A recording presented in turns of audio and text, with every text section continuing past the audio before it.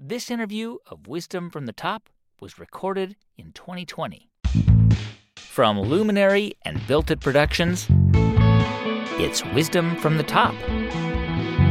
Stories of crisis, failure, turnaround, and triumph from some of the greatest leaders in the world.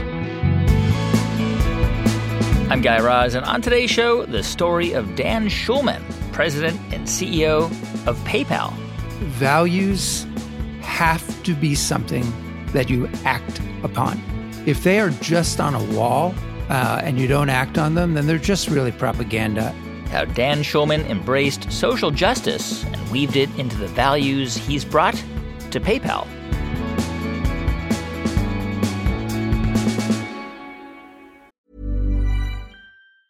Life is full of awesome what-ifs, and some not so much, like unexpected medical costs. That's why United Healthcare provides Health Protector Guard fixed indemnity insurance plans to supplement your primary plan and help manage out-of-pocket costs. Learn more at uh1.com. There's never been a faster or easier way to start your weight loss journey than with PlushCare. PlushCare accepts most insurance plans and gives you online access to board-certified physicians who can prescribe FDA-approved weight loss medications like Wegovy and Zepbound for those who qualify. Take charge of your health and speak with a board-certified physician about a weight loss plan that's right for you. Get started today at plushcare.com/weight-loss. That's plushcare.com/weight-loss. plushcare.com/weight-loss.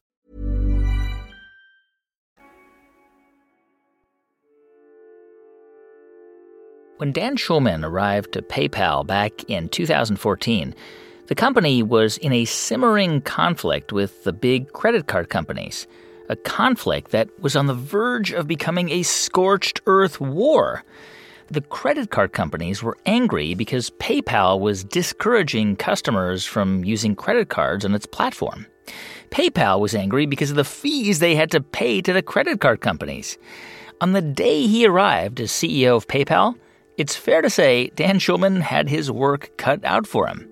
He eventually worked on a plan to create partnerships, which we'll hear about a bit later. But the other thing Dan Schulman did was to ditch the standard corporate playbook when it comes to issues of social justice. He didn't play it safe. When hate groups started using PayPal, he threw them out. He even banned conspiracy theorist Alex Jones from the platform and several others who've spread misinformation. When North Carolina passed a law that many saw as anti-transgender, Dan ordered PayPal to scrap plans to build an operations center there. In June of 2020, after massive demonstrations against racial injustice, PayPal committed $530 million in grants and funding towards Black-owned businesses. And in the meantime, none of these decisions have hurt PayPal's bottom line. To the contrary, the company is doing better than ever. Dan says a lot of his philosophy and approach comes from his childhood. His parents were both civil rights activists, and from an early age, activism was part of his identity. My mom pushed me around in a baby carriage at civil rights marches in Washington, D.C. My dad was worried that I was going to be the youngest person ever to have their own FBI file. My dad was also a very courageous activist.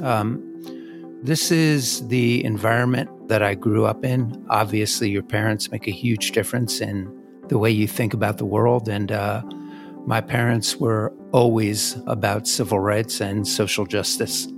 Dan played varsity football in high school, but he admits he barely got into college and didn't know what he wanted to do after.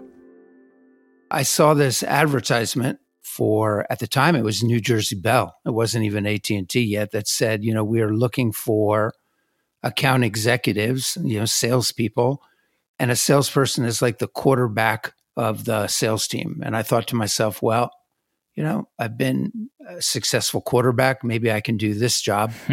I mean, you say quarterback, but you were starting at an entry-level job, like doing sales and marketing? Yeah, an assistant account executive, which is about as low as you can be at the Bell system. It's the lowest level of management. And I was earning I think at the time about $14,000 a year, which was a little disappointing to me because I wanted $16,000. But I think what really made my career take off at AT&T was unfortunately kind of a tragedy that happened inside my family where my sister died of an aneurysm very unexpectedly. And it was one of these events that, fundamentally rewires your brain. And is a very, very, very difficult time. Before then, I had been very much oriented around my own personal success, and it was a lot about me. And then afterwards, because I had to take some time off, it was pretty devastating. I came back and my team had really rallied without me and had done some incredible things. And I remember having to present to senior management at AT&T what my project goals had been, how we had done. And I went in there and said, look, we've had incredible success, but none of it is due to me. I wasn't even here. And somehow that whole idea of recognizing how important your team is and giving them actually all of the credit, I don't know if it was coincidental or it was because that's actually how I felt about things going forward, but my career took off at that point. Wow. I credit, I wish my sister never died, but I credit her and what she taught me through that with so much of what's happened in my career, at least afterwards. Wow. I actually spent 18 years moving from first New Jersey Bell and then to AT&T at the divestiture of the Bell system.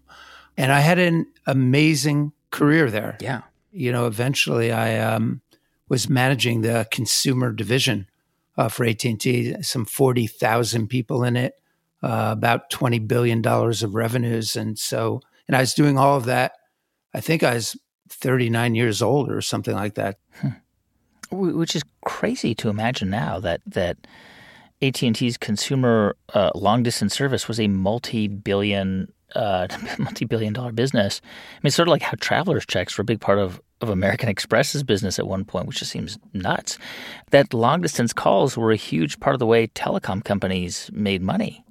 Oh, yeah. But, it's so interesting to me. I probably, that $22 billion revenue stream is probably in the single-digit billions now. I mean, that's how much long distance has disappeared. I mean, think about it. Not that many people even have a landline in their home anymore. It's all about mobile. But that's what's happening in technology right now. That's what makes the world we live in so interesting, but also challenging because it's moving so quickly.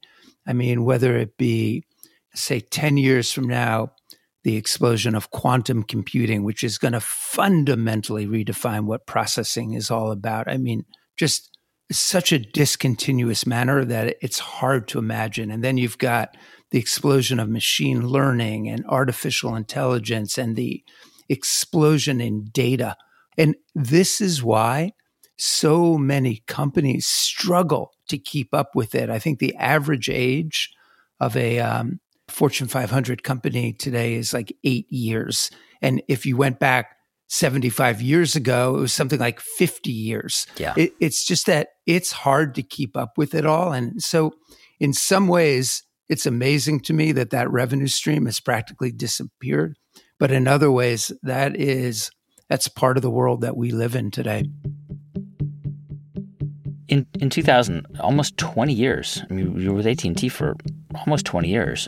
You left. You decided to leave and go on to Priceline. Was your decision to leave? I mean, it seems to make sense. Did you sort of see the writing on the wall that telecommunications companies were going to become dinosaurs, and this internet thing was the exciting, shiny new thing to be part of, or was there a different reason behind your decision to go? Well, it was a big debate in my family. Priceline was a tiny little business at the time, maybe $10-20 million of revenues, obviously growing very quickly, but from a very small base. And when I told my dad that I was contemplating leaving, he thought I was crazy to go do that. Absolutely crazy. And what I basically told him is that I didn't want on my tombstone to be written, he presided an elegant retreat over the death of long distance, because the best you could do was do an elegant retreat. There was no way that long distance wasn't going to shrink. It was going to be replaced by other forms of communication. And, looking back, I sure am glad that I did, but it was not with some amount of courage to leave AT&T. So you leave and you join this company, Priceline. And what was it like? I mean, this was like you got there right before, probably right before or right around the dot-com crash? Right before the dot-com boom and crash. Right. So Priceline at its peak, I think it was valued somewhere around 30 or 40 billion. And at its low, it was valued at just a couple of $1 billion. But I would say I probably got a master's degree education at Priceline that has helped me for the rest of my career. First of all, I got to meet Richard Branson because we had been servicing Virgin, and he's the one that convinced me to go and start Virgin Mobile with him. Yep. But second, I also learned that even in the depth of all of the things that can go wrong, there are ways of thinking about businesses, of fixing them, of always realizing that you need to wait for the cool light of the new dawn before you make decisions, because there may not be a solution to everything. But if you think about it thoughtfully and you have good people around you, there's typically a way around different challenges. And, at the end of the day, when Richard said, hey, look, you've done so many things at Priceline, you've taken out the costs, you've got it on a good foundation, would you join Virgin Mobile, which was a raw startup, by the way. And I leapt at that opportunity. I want to kind of dig in a little bit about Virgin for a moment, because it seems from the outset that it was successful. You were signing up millions of users and you had these prepaid model, but it never became profitable as far as I understand. Why? What explains it? No, it was profitable. We listed... Or struggled to become profitable, I should say. Yeah, no, it was many years. Yeah. Before it became profitable. But the reason for that, guy, is basically the way that the wireless business model works is that you need to acquire customers and you pay to acquire that. That's your cost per net add coming in. And the faster you're growing, the more your costs are, because you're acquiring lots of customers and you're paying for those customers. And then the service revenues associated with those customers come in over time. And so, ironically, the slower you grow, the quicker you become profitable. The faster you grow, the longer it takes you to become profitable. But over time, the bigger you are, the more successful and the more profitable. And then I remember one time where we had to buy handsets to go into retail. We had struck all these deals and I needed to buy like 40,000 handsets. And, that's before you have any revenues. And that was going to cost us, call it $20, $30 million. And we didn't have it. I went to Richard and I said, look, Richard, we probably need to shut down the business because, we don't have $20 or $30 million. I've never met a wireless company that ever existed without having handsets out there. People need to have a phone. And he said, nope, I am going to sell my favorite hotel property in the world to fund you. Wow. And I said, Richard, don't do that. I said, this business is really uncertain. We're just a startup. Our chances of success, it's hard to measure. And I'll never forget what he said. He goes, no, I'm not. I'm betting on you. And because I believe in you. And I said, don't do that. All the responsibility that puts on my shoulder. But he knew exactly what to say and what to do. And there was no way that I was going to let him down after that. And I remember when we eventually sold the business to Sprint for just under $1 billion, being able to give him something like a $250 million check from his original investment. And it wasn't without its ups and downs. But at the end of the day, it really paid off for all of us. So after that sale, were you kind of looking around for the next project, or because you would go on to American Express, or did they kind of come to you and say, "Hey, I know that this thing's wrapping up. Do you want to come work with us?" So the head of human resources for American Express was on the board of Virgin Mobile. Right. So I always joked around with him that it was like a 4-year interview process that he saw me in action in both, difficult times and really good times. But I had no intention of going onto Wall Street. Most people would consider me the opposite of Wall Street. I mean, I constantly dress in jeans and a sweater, never aspired to move into financial services. This individual who was on our board said, you should meet Ken Chenault, who was running American Express, who I know you've he's interviewed. Been on our show, yep. And Ken was trying to set up a new division inside American Express to actually think about all the ways that technology were going to revolutionize the financial services. And he wanted to bring somebody new into American Express. And it took maybe 6 or 9 months of courtship, but it wasn't a straight path from Virgin Mobile to American Express. So you get to American Express, and I guess your title was President of Enterprise Growth. And one of the early projects you ended up working on was something called Bluebird, which was a prepaid card that American Express unveiled. And was the idea behind it was that it would be available to lower income people who had a hard time getting credit cards? Yes, and it was really kind of a joint venture between Walmart and American Express, and to really try and figure out how could we create a value proposition that would be attractive to what we called the underserved population, the 70 million adults in the U.S. that live outside of the financial system. And before Bluebird, there were large monthly fees, transaction fees associated with every transaction. I mean, there were fees, both visible and invisible, almost everywhere in the prepaid industry. And we tried to create a card that was really a customer champion card, really leveraging off the Virgin Mobile experience. And we did that. We redefined the prepaid industry. And the prepaid industry was never the same. We took out a lot of the profitability of the industry, but we made the card something that was durable and over the long term was profitable, but didn't have all the churn that was associated with these cards that, frankly, were less than great for that underserved population. That was really, I think, for both the Walmart and the American Express team, really one of the prouder moments that we had.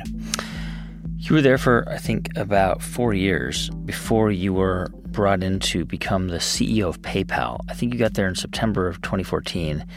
At that time, PayPal was in the process of splitting from eBay. Like, from what I understand, everything was integrated, like the HR systems and everything, the computer systems. And your job was to take it over and basically spin it out. Tell me about what you faced when you got to PayPal in 2014. Your point is exactly right.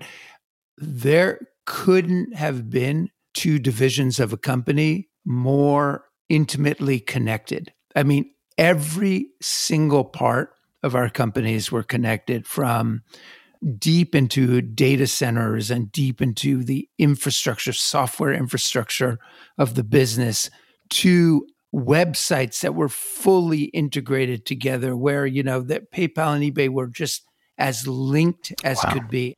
We literally had a clock on the wall that would say how many days and how many hours till separation. We had a full action plan, both on the eBay side and the PayPal side.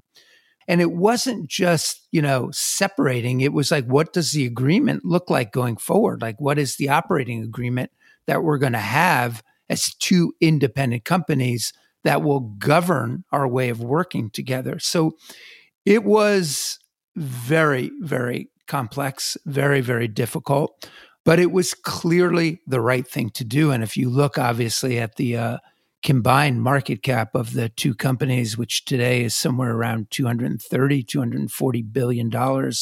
I think the combined market cap of the company at that time was maybe 50 or 60 billion. Wow. It clearly unleashed a tremendous amount of value and allowed each company to focus and create the right mission and vision and values to propel each of our companies forward. And we were rapidly becoming two very distinct and separate entities inside of eBay. I guess one of the first real challenges that you had to face was with credit card companies. Because from what I understand, right, the way it worked when you got there to eBay was if somebody purchased something and they used their credit card, PayPal would have to pay all these fees to the credit card company. So it was designed to really discourage people from using credit cards and rather to use money from their banks, which really pissed off some of the big credit card companies like Visa and MasterCard. And there's kind of a war that was brewing, when you arrived there, right? Yeah. I think this was probably the single biggest and most important decision that I had to make with my team and our board. Hiring for your small business? If you're not looking for professionals on LinkedIn, you're looking in the wrong place. That's like looking for your car keys in a fish tank. LinkedIn helps you hire professionals you can't find anywhere else, even those who aren't actively searching for a new job but might be open to the perfect role. In a given month, over 70% of LinkedIn users don't even visit other leading job sites. So start looking in the right place. With LinkedIn, you can hire professionals like a professional. Post your free job on linkedin.com/people today. Burrow's furniture is built for the way you live. From ensuring easy assembly and disassembly to honoring highly requested new colors for their award-winning seating, they always have their customers in mind. Their modular seating is made out of durable materials to last and grow with you. And with Burrow, you always get fast, free shipping. Get up to 60% off during Burrow's Memorial Day sale at burrow.com/ACAST. That's burrow.com/ACAST. burrow.com/ACAST. Wow. Nice. Yeah. What you're hearing are the sounds of people everywhere putting on Bombas socks, underwear, and T-shirts made from absurdly soft materials that feel like plush clouds. Yeah, that plush. And the best part? For every item you purchase, Bombas donates another to someone facing homelessness. Bombas. Big comfort for everyone. Go to bombas.com/ACAST and use code ACAST for 20% off your first purchase. That's bombas.com/ACAST. Code ACAST. Generative AI is not a one-size-fits-all. If you're powering a customer chat experience, you need instant speed at low cost.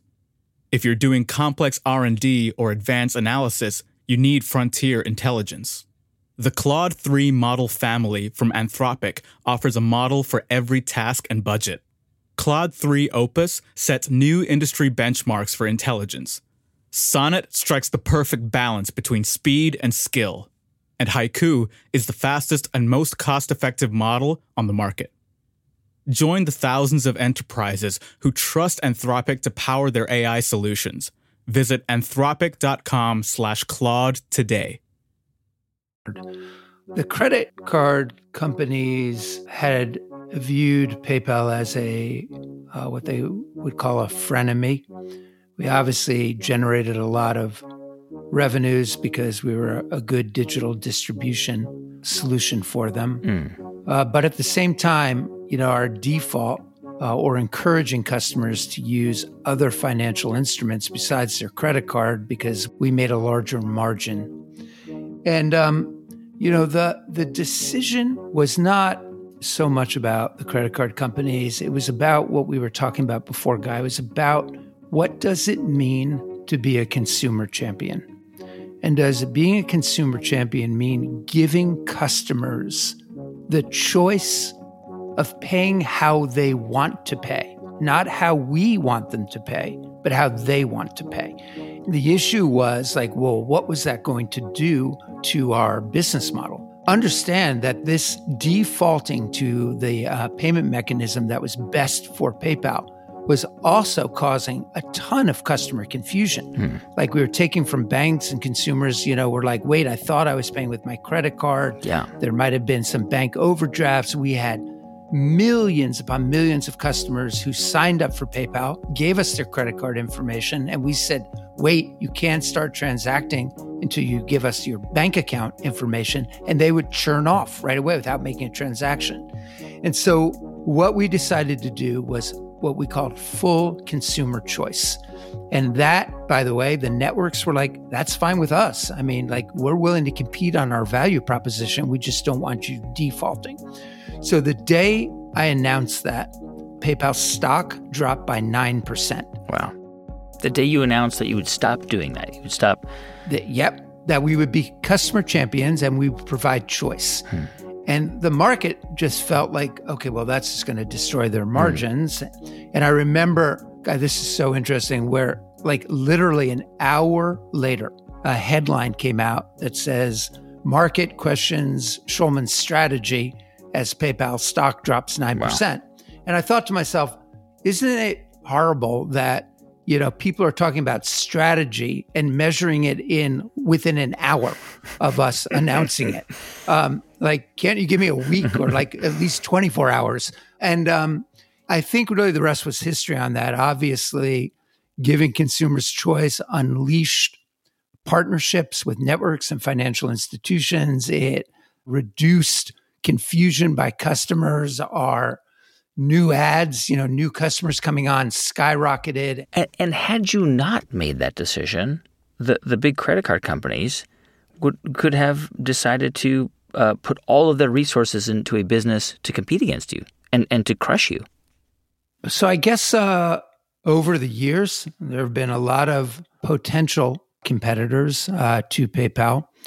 But what's really like a philosophy that I have, which I think is I've learned from all of my experience in martial arts. I've done martial arts for a long time. I Krav Maga, right? The Israeli, Krav Maga. And you practice it every day? Yeah, practically every day. Wow.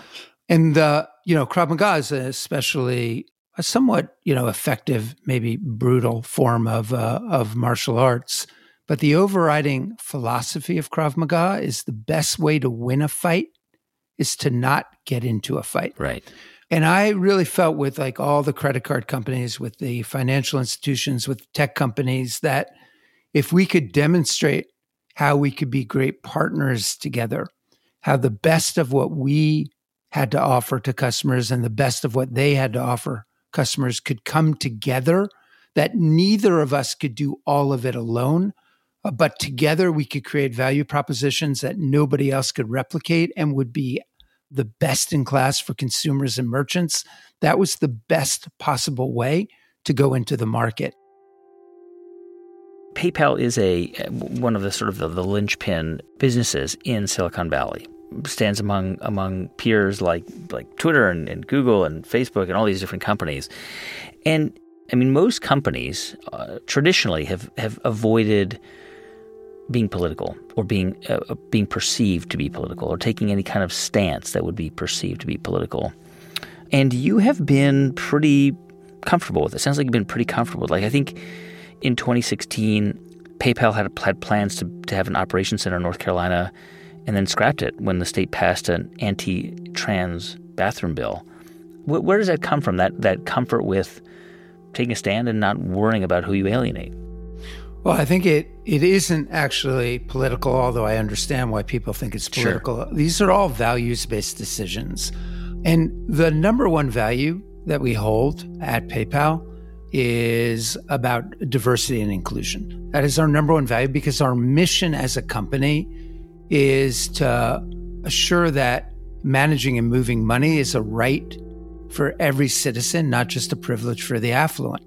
And that's a very inclusive mission. And therefore, our values also need to reflect that.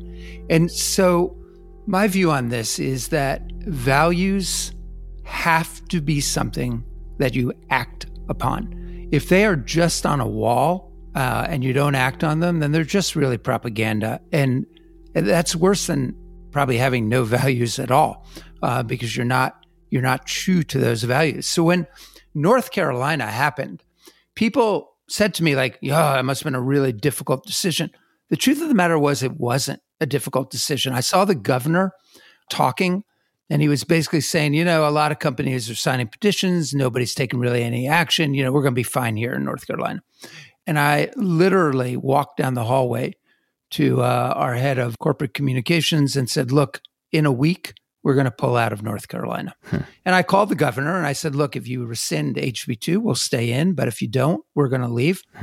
And, I didn't realize at the time just how public that statement would be. It was news everywhere.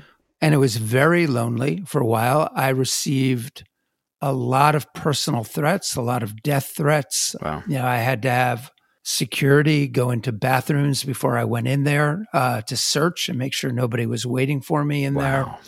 It was lonely for a while, but then, I come from New Jersey, as you know. And then when Bruce Springsteen actually canceled his concerts in North Carolina, I was like, okay, good. Bruce and I are in this together.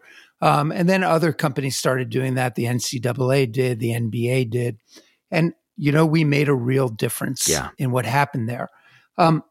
This same thing, Guy, happens in taking a stand for who can use your services and your platform. We created an acceptable use policy that bans people or organizations from using PayPal or Venmo to raise money for anything that has to do with violence, racial intolerance, or hate. The internet can be a little bit of a lawless place. And we probably take down hundreds of sites a month that violate our acceptable use policy. You don't hear about most of them, but we're quite vigilant on it. Many companies talk about values, but they're afraid to take positions that would be perceived to be political. It's a little bit different now with what's happening around the country and the world with the demonstrations against racial injustice.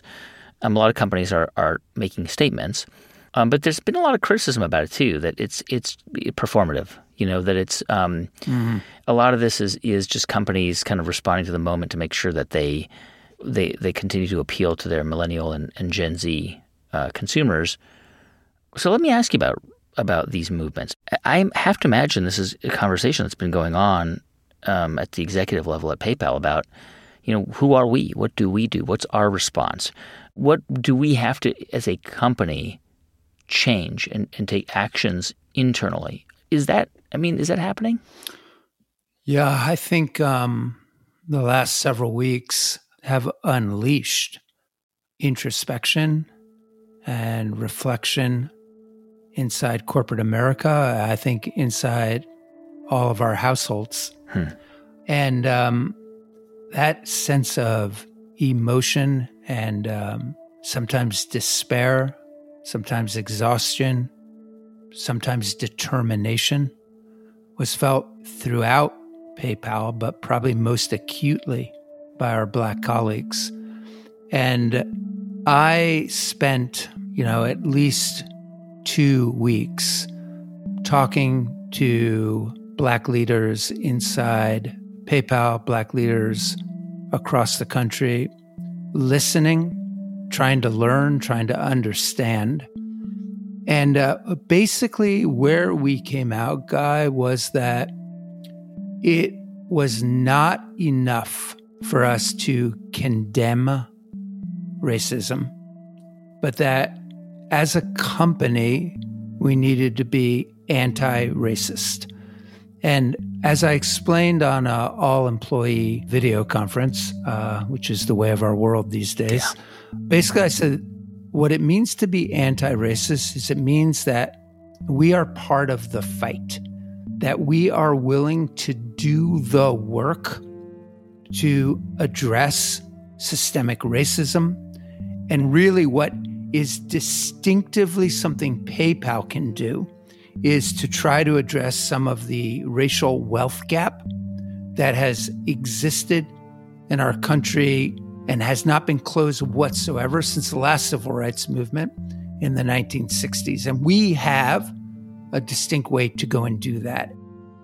So we made a $530 million commitment to help start the ability for Black-owned businesses, for Black and minority communities to start to have capital available to them so that Black businesses that have typically received less loans and equity infusions than other businesses across the country, that we would give right now, today, $10 million, not of loans, but of grants to Black-owned businesses that have been hit 2 times as hard as other owned businesses in COVID-19 who just need cash to survive. And the other thing, Guy, that we do is our products and services themselves should be able to help here. You know, we are, most people don't know this, we are one of the top 5 providers of working capital to small businesses in the United States. We've done some $15 billion of loans over the last several years. Interestingly, 70% of our loans go to the 10% of counties where 10 or more banks have closed branches. And banks close branches where the median income of a neighborhood is below the national average. Why? Because they need a certain amount of deposits for those branches to be profitable. And so if they can't get those branches aren't profitable. But we can go in there and use technology to basically very disproportionately lend into those lower income neighborhoods and therefore disproportionately help minority-owned businesses, women-owned businesses. So it's not just about the $530 million, but it's also about what do we do day in and day out to help the most vulnerable segments of our population who most need our help. When you look back at this period in 5 or 10 years, where most of your workforce presumably right now is working remotely, when you think of all the challenges facing many companies, including PayPal right now, what do you want to say that I took from this period and made my company better, made me a better leader? I think all of us who lead companies can take away from this is it's actually possible to do what was practically impossible to imagine in a short period of time when you have no choice. For instance, if I had told my team a year ago, I want 100% of our workforce to work from home, first of all, they would have kind of said like, well, that's not a great idea. Our productivity will go down. We're all about collaboration as part of our culture. There's security things we need to think about. It'll take us 2 to 3 years to do this. And by the way, had I told them I want it done in 2 to 3 weeks, they would have thought I was crazy. But that's what happened. In 2 to 3 weeks, we were able to do something that was massive and we would have thought was impossible to do a year ago. I've been surprised by the enhancements in productivity that I'm seeing. We're probably doing 15 to 20% more software releases than we did when we were at the office. And we just need to think about what does an office look like? And we're spending a lot of time thinking about that. What are the benefits? But clearly, there is a large part of our workforce that will want to take advantage of work from home for the foreseeable future. Can you imagine a future where you don't have to live in the Bay Area? Where you don't have to come to headquarters, where you can live in some rural part of California instead of driving into Palo Alto every day? Yes, I can. I also think it's going to open up our ability to recruit the very best talent from around the world. Like if somebody is in West Virginia or in Tennessee or Mississippi or California. Let's recruit the best talent, because now we understand that actually coming into headquarters may not be as important as we used to think it was. I remember many, many years ago, being first to the office and last to leave was a way that people measured how dedicated you were, and I think those times have fundamentally changed. When you think about how you approach leadership, right, and I have to assume it's evolved and changed over time since you're the first kind of responsibility you were handed at AT&T to where you are today at PayPal. Which, by the way, how many employees do you oversee at PayPal? About 25,000. Wow, this is an enormous workforce. Yep. How do you make sure that you're getting truly unfiltered feedback? Because when you're the CEO of a 25,000 person company, it's very easy to be surrounded by people who are going to say, "Great job, great idea."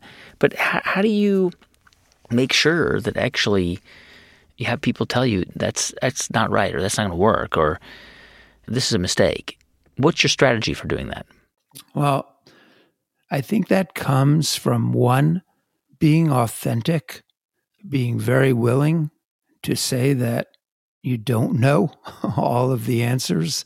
The moment you think you know it all is the moment that your company starts to fall behind. I think we just need to be, not know-it-alls, but really people who are constantly trying to learn and gather more information. And that comes from talking to people, from being authentic, from listening, by treating people with respect, by when they say something to you, you listen, you take it into consideration, and you feed it back so that people know that you heard them. The other thing is you need to take care of your employees. One of the things that I fundamentally believe in is this idea of this, what people have now called it multi-stakeholder capitalism. As a CEO, I have several constituencies that I need to satisfy. I need to satisfy my customers. I need to satisfy regulators. I need to satisfy shareholders. And I need to satisfy my employees. But the number one constituency that I serve, number one, is my employees.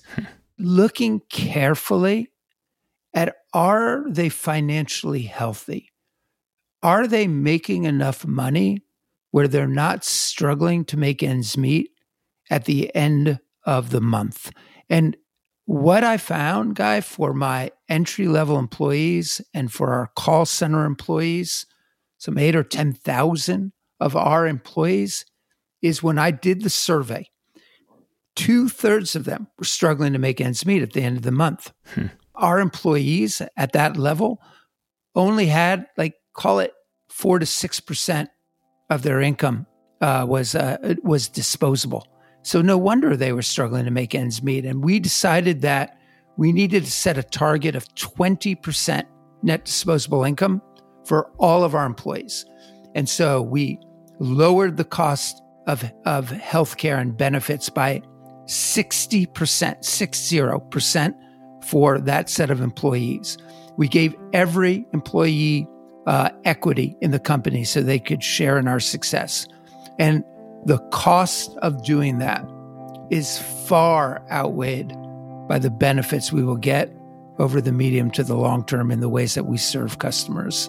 And so I just think you need to think about your constituents. You need to act as a leader in a compassionate way, in an authentic way, and to realize that you're in it together. The only thing you have, this goes back to what I learned when my sister died, is, this is one team. And if you can have one team inspired by the mission, inspired by the values, and you act on them, then there's really nothing you can't do as a company. That's Dan Schulman, President and CEO of PayPal. And since Dan joined the company, PayPal has doubled the number of accounts it serves, over 305 million businesses and consumers. Hey, thanks for listening to the show this week. The music for this episode was composed and performed by Drop Electric. I'm Guy Raz, and you've been listening to Wisdom from the Top from Luminary and Built It Productions.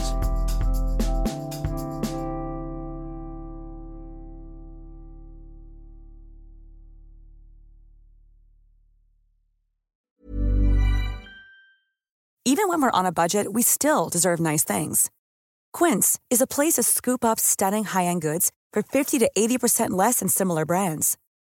They have buttery soft cashmere sweaters starting at $50, luxurious Italian leather bags, and so much more. Plus, Quince only works with factories that use safe, ethical, and responsible manufacturing. Get the high-end goods you'll love without the high price tag with Quince. Go to quince.com/style for free shipping and 365-day returns.